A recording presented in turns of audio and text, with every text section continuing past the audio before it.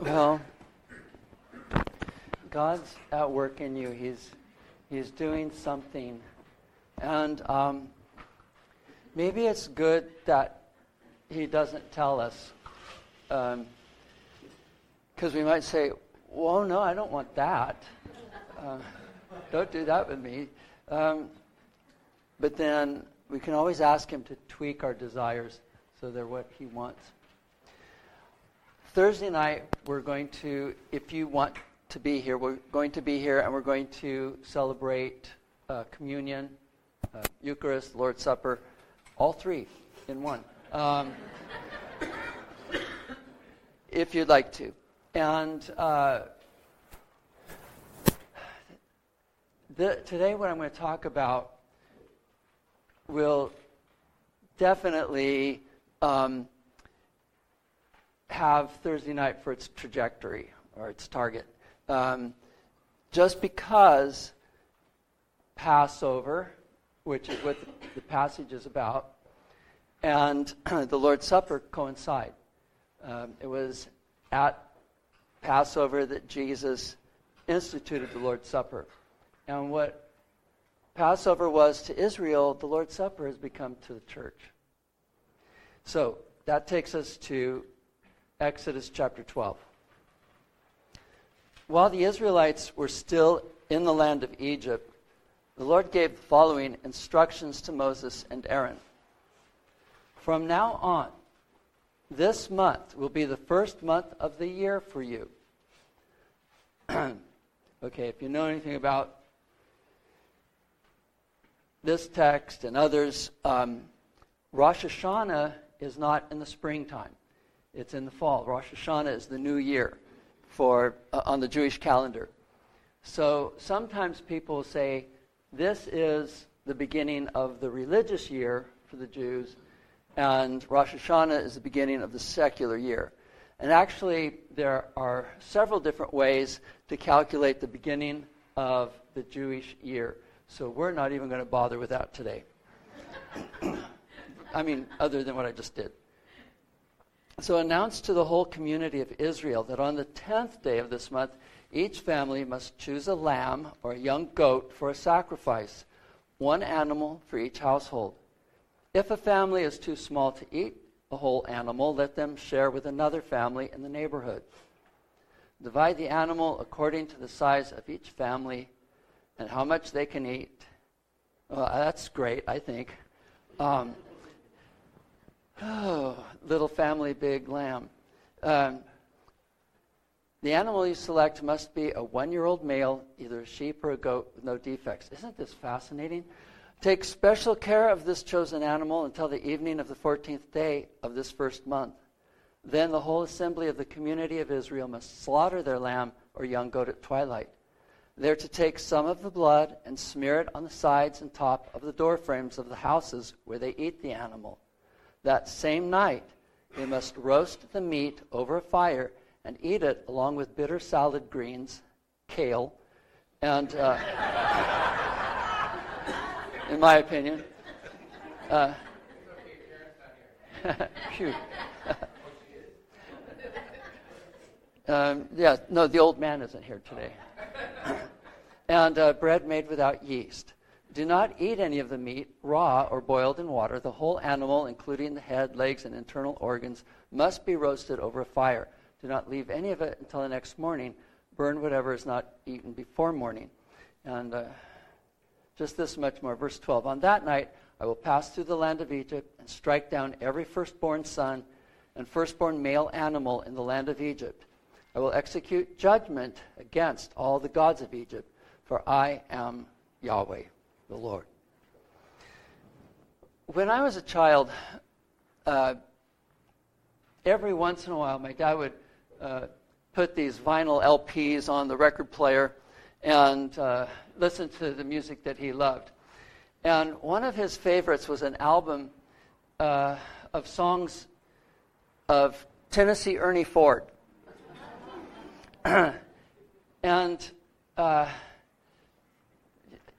was just small at the time, but I remember hearing him singing, "Were you there when they crucified my Lord?"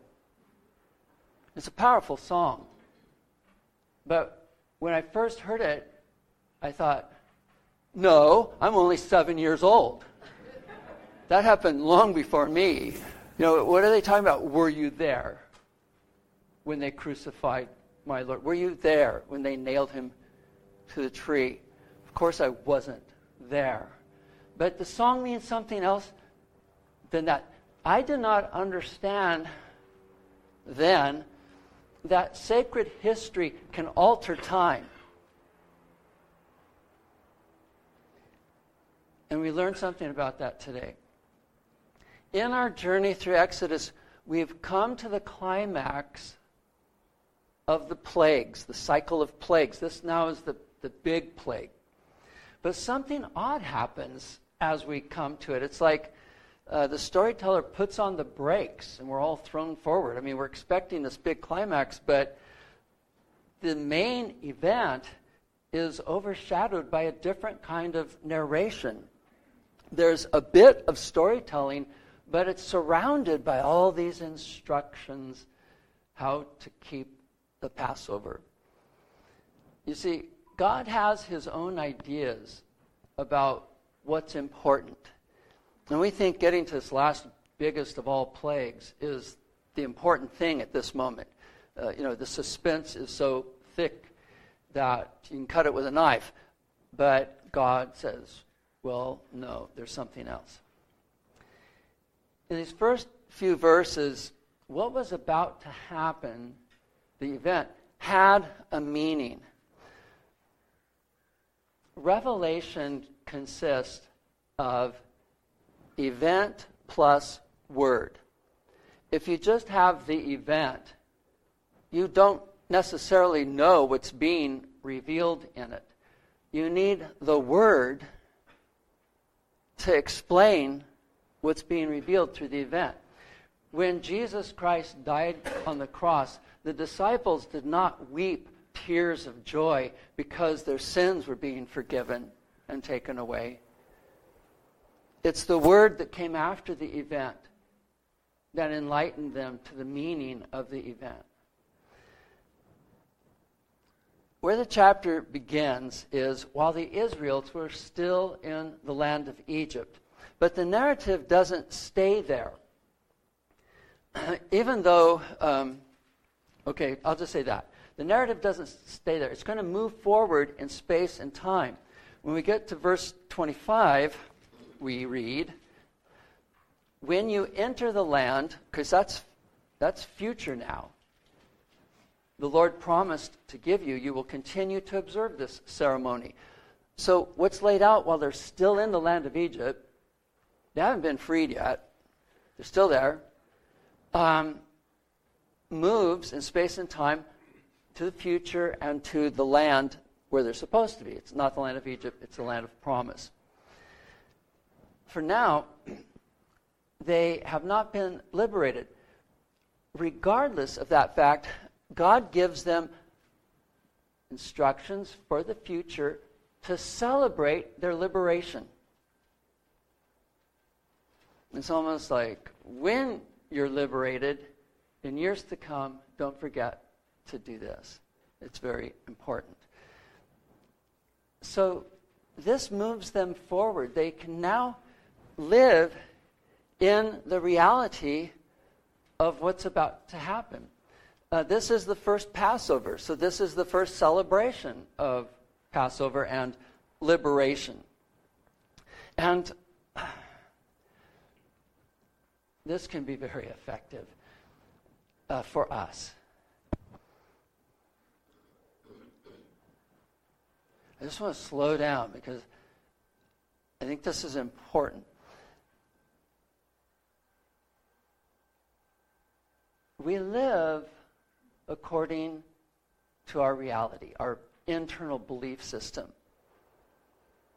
If I believe that a boogeyman lives in my closet and that is reality for me, I'm not ever going to open the closet door. I'm going to nail it shut. I don't believe a boogeyman lives in my closet. I just believe a lot of dusty dust bunnies live in my closet. But that's something else. for that reason, I don't open the door. But if I ask God for something,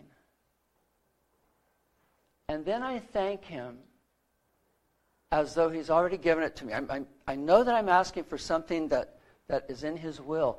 And then I start to thank him. And I can feel that gratitude.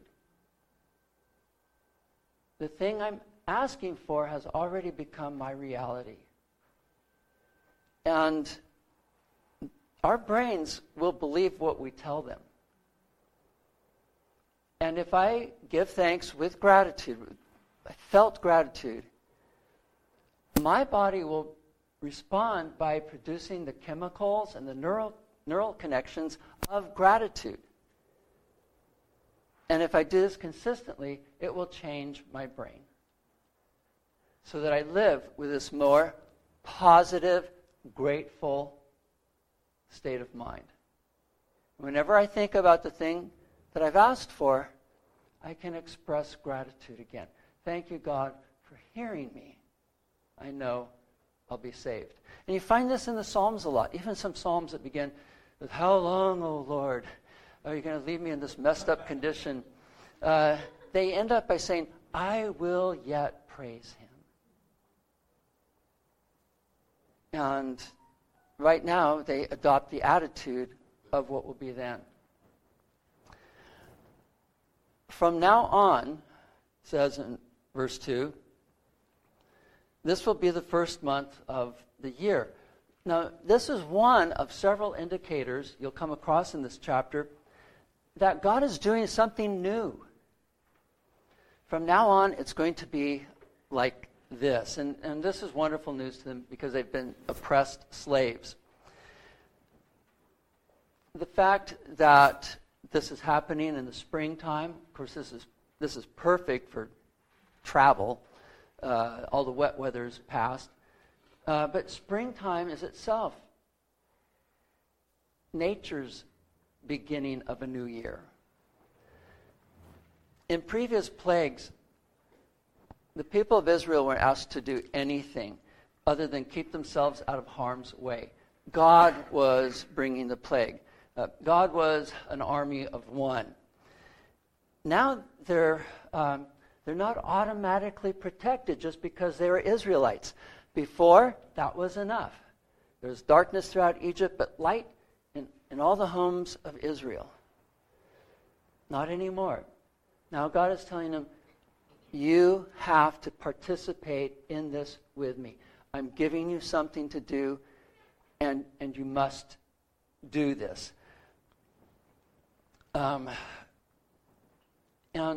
what God points to in the Passover, it's bigger than the plague event itself. Because it's in this observance that they become mindful of the meaning of God's liberation of their people. And in becoming mindful of it, embrace the meaning and embrace God who makes it meaningful. This is their salvation. It is a revelation to them and the beginning of a tradition. God creating a nation, God creating a people. And at the heart of its origin and its foundation is his salvation. And I want to say that salvation is a very big word. In the New Testament, the Greek word translated salvation is also translated healing or health, sometimes wholeness. And so salvation isn't just, I've been rescued from something, but I'm being taken into something more wonderful, something fuller and richer, something enhanced. And I can hear God saying to Israel, now this is in my imagination, I'm not freeing you merely for the sake of freedom, but I am ransoming you, buying you from your slavery so that you can be mine. And it's going from one master to another.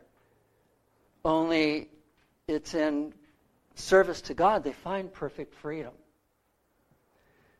Apart from that, they're only going to know oppression.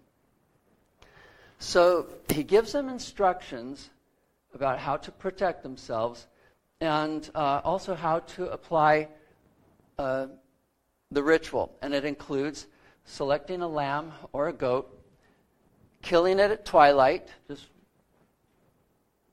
make a note of twilight, applying the blood to the side and top of their doorway. And no, I don't think it's significant that if you draw a line from where they applied the blood, it forms a cross. But maybe. Preparing the meal. It's interesting how that proceeds. What to wear. You don't dress up for this meal. You wear traveling clothes. I guess sweats and a T-shirt. And what will happen in verse 12? God will pass through the land, and the firstborn of all the Egyptians will die. Firstborn male. Okay, 2 thoughts about this before moving on. Victor Turner, I have no idea who he is, wrote about rites of passage, and rites of passage has 3 parts: a separation from where you were in the community, a liminal period, and then an incorporation into a different status in the community. So through this transition, the liminal period, the rite of passage causes a change. You become something else. You were an adolescent, you had your bar mitzvah, now you're an adult. Liminal comes from the Latin, which means threshold. A transition occurs in the threshold from the old to the new. This Passover is a rite of passage. It is a liminal space for Israel, and it is a space between 2 worlds. It's in that space between 2 worlds that we meet God. And doesn't that make sense? Twilight. Space between daytime and nighttime. It's not day. It's not night. It's both, but neither. It's mystical space. It's liminal space. Something's changing. It's not going to stay as it was a few minutes ago. It's going to become something else. Same with sunrise. And every day, in the morning and in the evening, Israel was told to offer sacrifice to God and worship Him, to respect those liminal spaces. A doorway is also liminal. So you have liminal time and liminal place. At twilight, you kill the lamb and you put some of its blood on the doorpost and lintel of the doorway, so that God is inviting His people to be with Him. Later on in the book of Exodus, God is going to meet with Moses at the entrance of the tent. In fact, that's where they're going to set the altar, right at the entrance. Whenever God speaks to Moses, Moses will stand at the entrance. And we'll be told that as he went to meet with God at the tent of meeting and stood at the entrance, that the cloud that led them by day hovered over the entrance, and that the people stood at the entrances of their tent, sometimes bowing down, until Moses was finished and came back. They all observed liminal space, because that's where we meet with God. That's why there are mezuzahs on the doorway of many Jewish homes, with commandments from Deuteronomy written and placed in them. And sometimes you'll see a person entering their home, or even a room in a hotel in Israel. They'll kiss their fingers and touch the mezuzah and recognize that liminal space as they enter their living quarters. The other thought I want to linger with for a while is the lamb, the death of the lamb. The lamb becomes food for the household. It feeds the family. This is my body broken for you. More importantly, its blood saves and protects the family. Blood is considered sacred in the scriptures. And God will tell Israel, don't ever eat the blood. You butcher an animal, you bleed it completely. You don't eat anything strangled.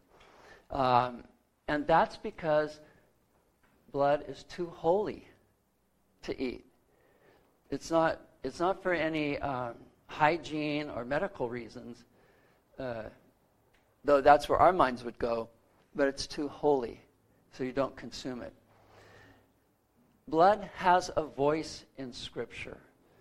God said to Cain, your brother's blood cries to me from the ground. And if someone is murdered in, let's say, a county, one of the territories of one of the tribes of Israel, and no one knows who did it, they have to go to that place where they find the body and offer a sacrifice to atone for the blood guilt that's there, because it still speaks and cries out for justice. And they have to resolve that somehow.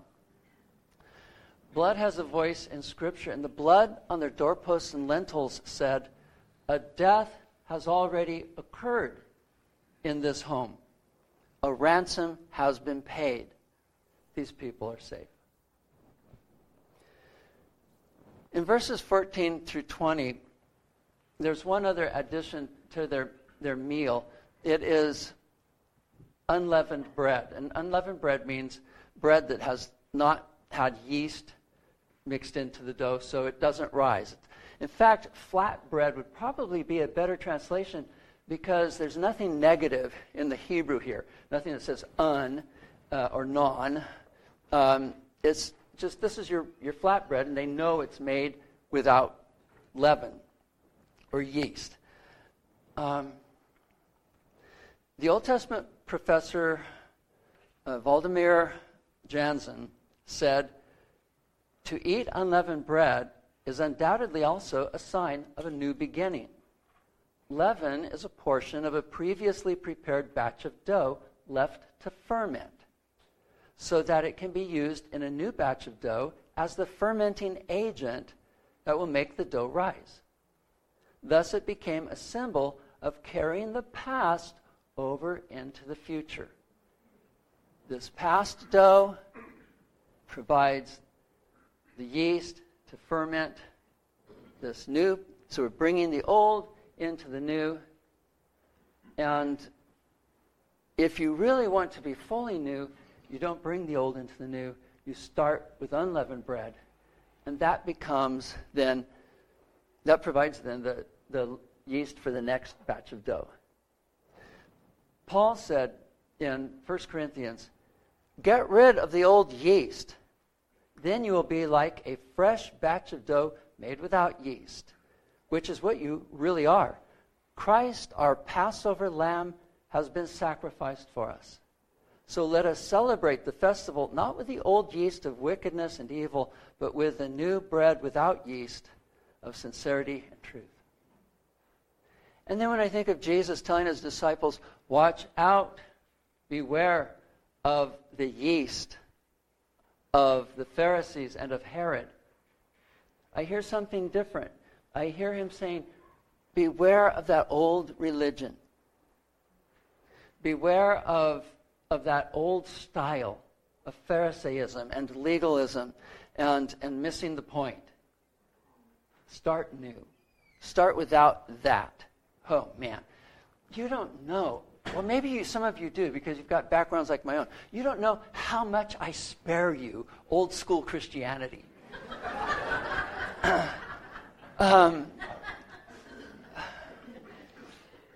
I really want you to live with a greater freedom than is permitted me by my programming from the past. You've heard the story about the elephant How come this huge elephant stays by the stake when it could easily walk away and just pull the stake up? And the answer is, when it's a baby elephant, they drive the stake into the ground, chain the elephant to it, and he can't escape. So he just comes to believe he can never escape. So even when he's huge and weighs a ton and can easily pull up the stake, he doesn't because he doesn't know he can. Okay, that's me. You are the elephants that never got staked to the ground because I refused to drive that stake into the ground for you. It's not necessary. Get rid of the old stuff. You don't have to start with all the mistakes of the past, all the sins of the past. There is the essence of what is true grain. It's not chaff. It's not yeast. That comes from the Scripture, and it's always been preserved in Christian lives who have not followed that wrong road. Okay, so anyway, consider yourselves blessed. Good. Verses 17 through 20 repeats the previous verses. And then in verses 21 through 27, Moses passes on these instructions to the elders and the people. And when he does, he adds a word about staying inside. He said, no one may go out the door of that house where the blood has been. But once it's on, you have to stay in all night. No one's to go out. And again, the door is a place of encounter. It's where they encountered God. But also, do you remember God told Cain, check your attitude, Cain, and your actions. If you do what's right, you'll be accepted. Your worship will be cool. But if you don't, sin is crouching at the door. So here's this beast at the door, and if you open it, it's going to come in. You're going to be devoured. Don't open that door. There's safety inside, danger outside. This is, again, this is really helpful, especially if you can always find that place of safety inside. I promise you, you can't always find it outside. Does your blood pressure go up every time your blood pressure is taken?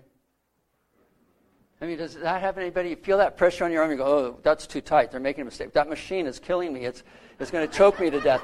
Have you ever had that? Okay, maybe you don't have my phobias, but let me bless you with them. As soon as you check my heart rate, I know my heart's beating faster. It's like you're never going to get the real deal. Unless I can find that safety inside. There's safety inside. Noah and the ark, God gave him instructions for building a door in the ark. And when it started to rain, God ushered them all inside and says, and Yahweh closed the door. He closed them into that place of safety. So they're safe as long as they stay indoors. And then he also adds a word about the next generation. In verse 26, he says that you're going to, your children are going to ask, why do we have to keep this funny meal every year? In fact, if you read the Seder script that many Jewish families will be going through come Passover, the children ask questions like, how come we normally eat vegetables that taste good, but for Passover we have to eat these bitter vegetables? And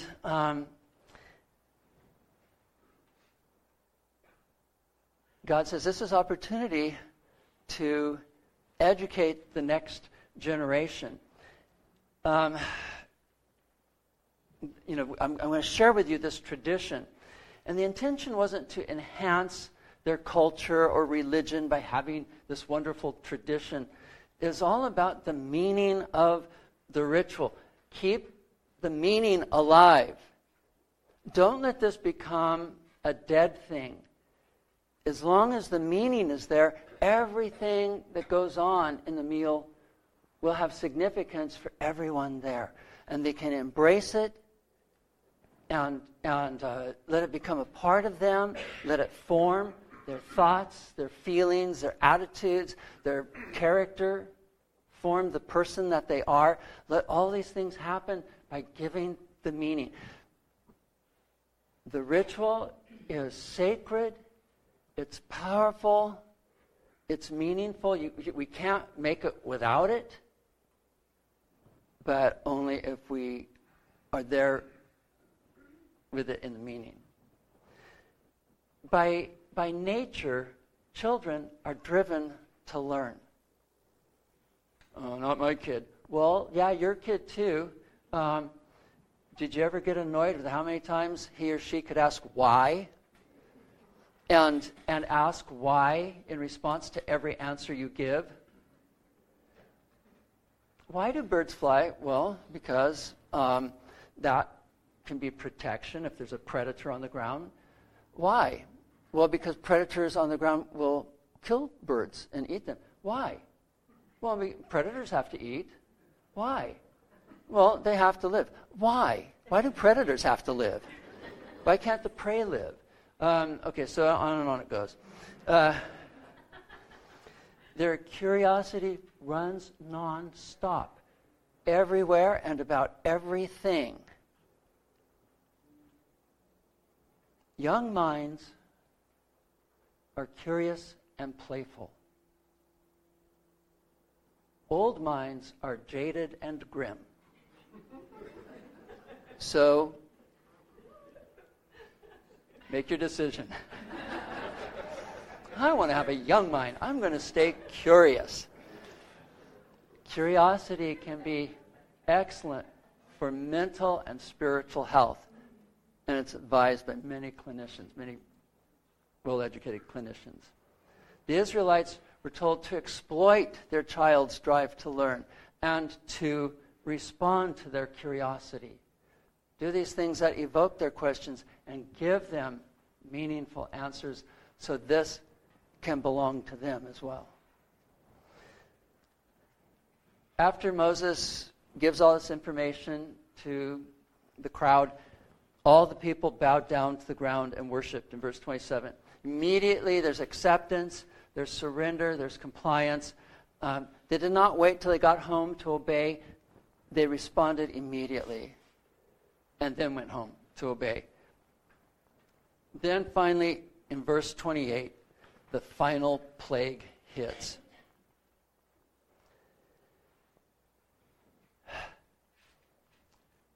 So the people of Israel did just as the Lord commanded through Moses and Aaron. And that night at midnight, the Lord struck down all the firstborn sons in the land of Egypt, from the firstborn son of Pharaoh, who sat on his throne, to the firstborn son of the prisoner in the dungeon. Even the firstborn of their livestock were killed. Pharaoh and all his officials and all the people of Egypt woke up during the night, and loud wailing was heard throughout the land of Egypt. There was not a single house where someone had not died. For all the buildup and carnage and dreadful cries of the Egyptians, the whole thing is told in simply 2 verses. That's it. You just got to the climax of the plagues. Blink and you missed it. This is because the focus is no longer on Pharaoh. Up until now, it's all about Pharaoh hardening his heart and saying, "No, I will not let you go." But he no longer has any power over them. Israel is now safe in God's embrace. And so Pharaoh sent them out. Verse 31, Pharaoh sent for Moses and Aaron during the night. "Get out," he ordered. "Leave my people and take the rest of the Israelites with you. Go and worship the Lord as you have requested. Take your flocks and herds as you said, and be gone. Go, but bless me as you leave." He ordered them to take everything he had haggled over before. Remember him saying, "Well, who's going exactly?" And Moses said, "We're all going." And he said, "Well, no, your adult males can go, your wives and women and children have to stay." And Moses said, "It won't work." Then Pharaoh said, okay, you can go, all of you, but leave your livestock here. And again, Moses said, well, all the stuff you haggle over, he now orders them, take it. Take your little ones, take your livestock, and so on. In fact, the Hebrew text in verses 31 and 32 have a word that is used 4 times. It's the word also. And it's not translated here, but it looks like this. You and the rest also go. Also your flocks. Also your herds. And bless me also.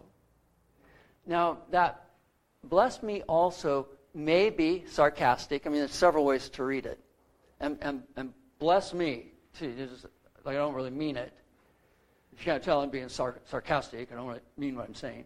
Or it could be that he's saying, when you go, I will be blessed. That will be my blessing. You'll be gone. Or he could say, and when you get to this place where you're going to worship, make sure to bless me too. I mean, the first Pharaoh we encounter in Scripture, when Jacob meets Pharaoh, the first thing Jacob does is bless him.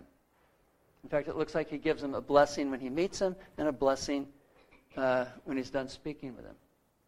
So Pharaoh says, bless me. Who knows what he means by that? In verse 37, their journey begins. That night, the people of Israel left Ramesses and started for Succoth. There were about 600,000 men plus women and the children.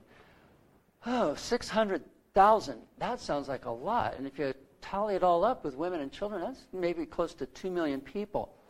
That does not sound feasible, and it doesn't sound, of course, nothing is feasible in this story. It's all miracle. But there are a lot of questions whether there are really that many people. And I don't think that we understand either history or the use of numbers the way Israel did. History was flexible. You could tell a story in any order that you wanted to. You didn't have to follow a strict timeline, because it's more about the content and how it's developed than getting all the details located in the right year or month or day or century. And the same thing with numbers. Sometimes my grandkids, when they're small, will say, oh, there was like a zillion of them. I don't think zillion's a number, but to them, they're reaching for something astronomical, greater than any number that they can even think of. And that's what 600,000 is. It's just this astronomical number. And remember, these people have proliferated throughout the land, and there's just so many of them now that you just go for a really high number, even if it seems ludicrous. The point is, you have to exaggerate to give the sense of how many people are actually there. Lots of people. Yeah. Yeah. More than I'd want to try to lead through the desert. You know, my dad was a great leader. Especially when he'd take people on tours to Israel or to Greece or whatever. One time, he was in Italy, and he just announced, and he didn't make a big announcement. Just some people were standing around him, and I think he was mostly telling my little sister, I'm going to go see the Trevi Fountain. So he takes off, and this crowd of people are following him. And he's sure he knows where he's going. And he walks and walks, and it starts to rain. And he walks, and finally tells my sister, I'm going back to the hotel. I think I'm lost. So he gets back to the hotel, and upon arriving back at the hotel, they found out that the famous fountains were right behind the hotel the whole time. And when my dad learned that, he said, oh.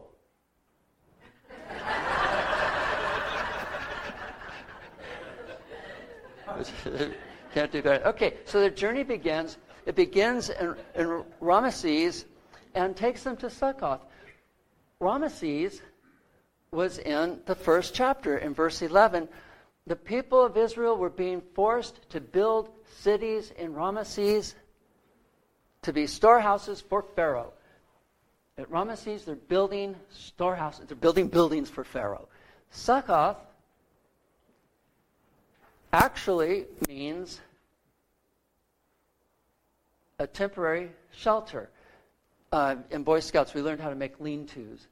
We would set a log or branch across two standing branches, and then other branches that went down from those slanted down, and we'd cover it with whatever we could find, and most of the other guys' coats. And that was our lean-to, that was our shelter. And Israel lived in shelters for 40 years. And they even, then God said, I want you to celebrate the Feast of Shelters, or Feast of Tabernacles, it's sometimes called, Succoth. So they start in Ramesses, where they were building for Pharaoh, and they get to Succoth, where now they're building shelters for themselves. So it's a beautiful transition here as their journey begins. Now what we do for us. We're a free people. Further instructions are given regarding who's eligible to receive Passover. You can share it with other people, but under these conditions. So you can read that if you're interested. But the point here is that Israel has an identity now, a way to distinguish the Israelite from the non-Israelite, those who belong and those who do not belong. And the event that they're celebrating, this Passover event, is what defines them. It's what defines the true Israel, the people saved by God, Yahweh's redeemed people. And here, even more specifically, in verse 40, he is Yahweh of the Lord of hosts. Hosts, God's host, are his armies. And this is pretty flexible in the Old Testament. It can be all of the stars and planets in the sky. That's the Lord's host. It can be all of his angels. Or it can be the armies of Israel, depending on what he wants to use at the time. Yahweh Sabaoth, the Lord of hosts. So if you ever sing, A Mighty Fortress is Our God, and you wonder, what's Yahweh, or what Sabaoth means? That's what it means. He's the Lord of hosts. Isaiah, this will be one of Isaiah's favorite terms for God, Yahweh of hosts. And it reminds us of his power. That these are his people, but they're his army through his empowerment. Again, although up until now he's been an army of one. All right, I think we've been in chapter 12 of Exodus long enough. Oh, yeah, we have. Something weird happens in this chapter. For example, verse 17 combines the past, the present, and the future. The past, I brought your forces out. The present, on this very day. The future, celebrate this day from generation to generation. And it's not just this one occurrence. This is happening all through the chapter. And if you really get a feel of the whole chapter, you're today, you are yesterday, you are tomorrow, and it moves deftly through time in this way, and you don't know where you are except by keeping your eyes on the text. The phrase, this very day, occurs 3 times, brings us to this very day. The phrase, a law for all time, occurs 3 times also. Also from generation to generation, or you and your descendants. There's all these time references, and they're all mixed up. Everett Fox said, in our text, history becomes present event. The hearer is no longer in the audience, but actually acts out the story. You were there. It is here. And it doesn't matter how we travel in time, the point is the same.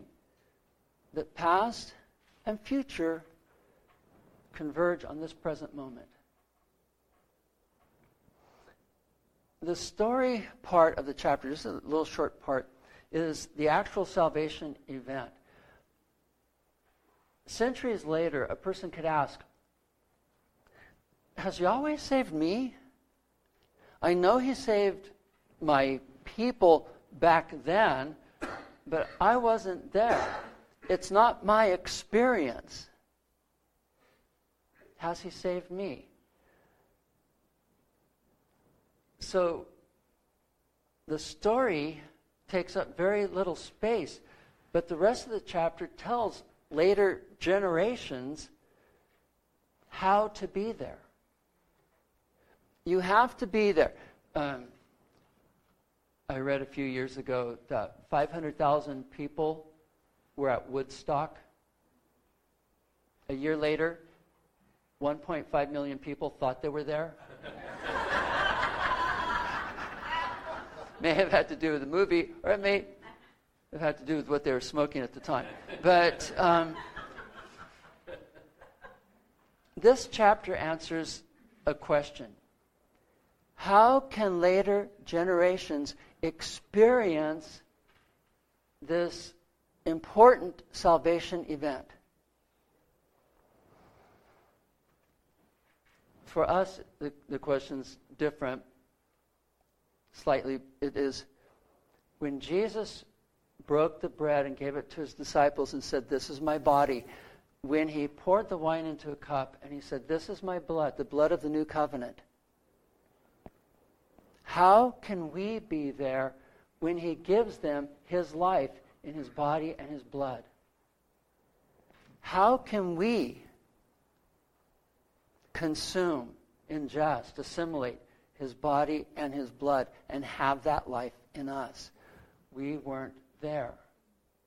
But in the same way that Israel can be there to the ongoing feast, the ongoing celebration, we can be there. It's what Jesus said. In Exodus 12, verse 14, it begins, "This is a day to remember." In Scripture, remember does not mean simply to recall some past event, but to bring something that is in the past into the here and now, into awareness. I'm now conscious of this experience, and in bringing it to awareness, it somehow becomes my experience because God fills it with his grace and his Spirit. That's the nature of a sacrament. It brings grace and Spirit to us, so that we experience, when we eat the bread and drink from the cup, we experience what the disciples experienced. That's what we're going for this Thursday night. We want to be there.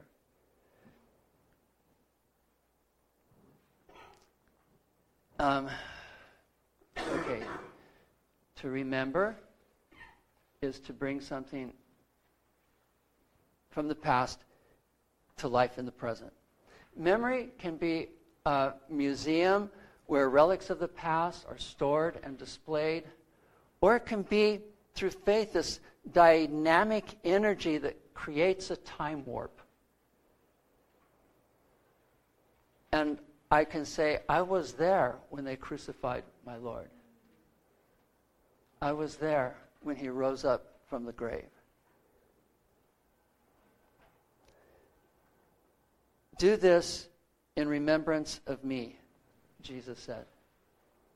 And Paul goes on to say, for every time you eat this bread and drink this cup, you're announcing the Lord's death until he comes again. It connects past, present, and future. You're announcing the Lord's death in the past,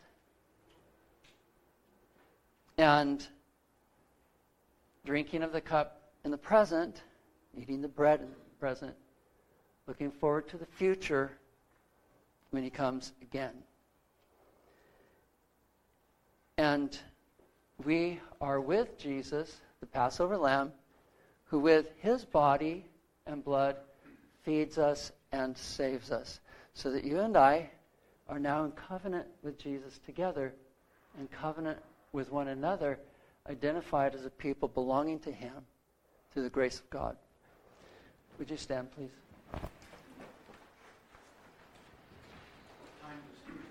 7:00. Thank you for asking.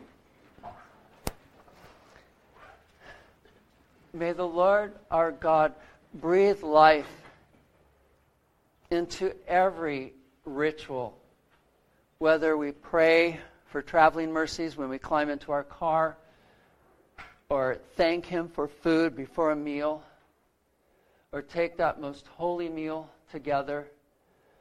The Lord provide us with grace in every ritual to experience Him. The Lord bless us, keep away all evil, and lead us into eternal life in the name of the Father, and of the Son, and of the Holy Spirit.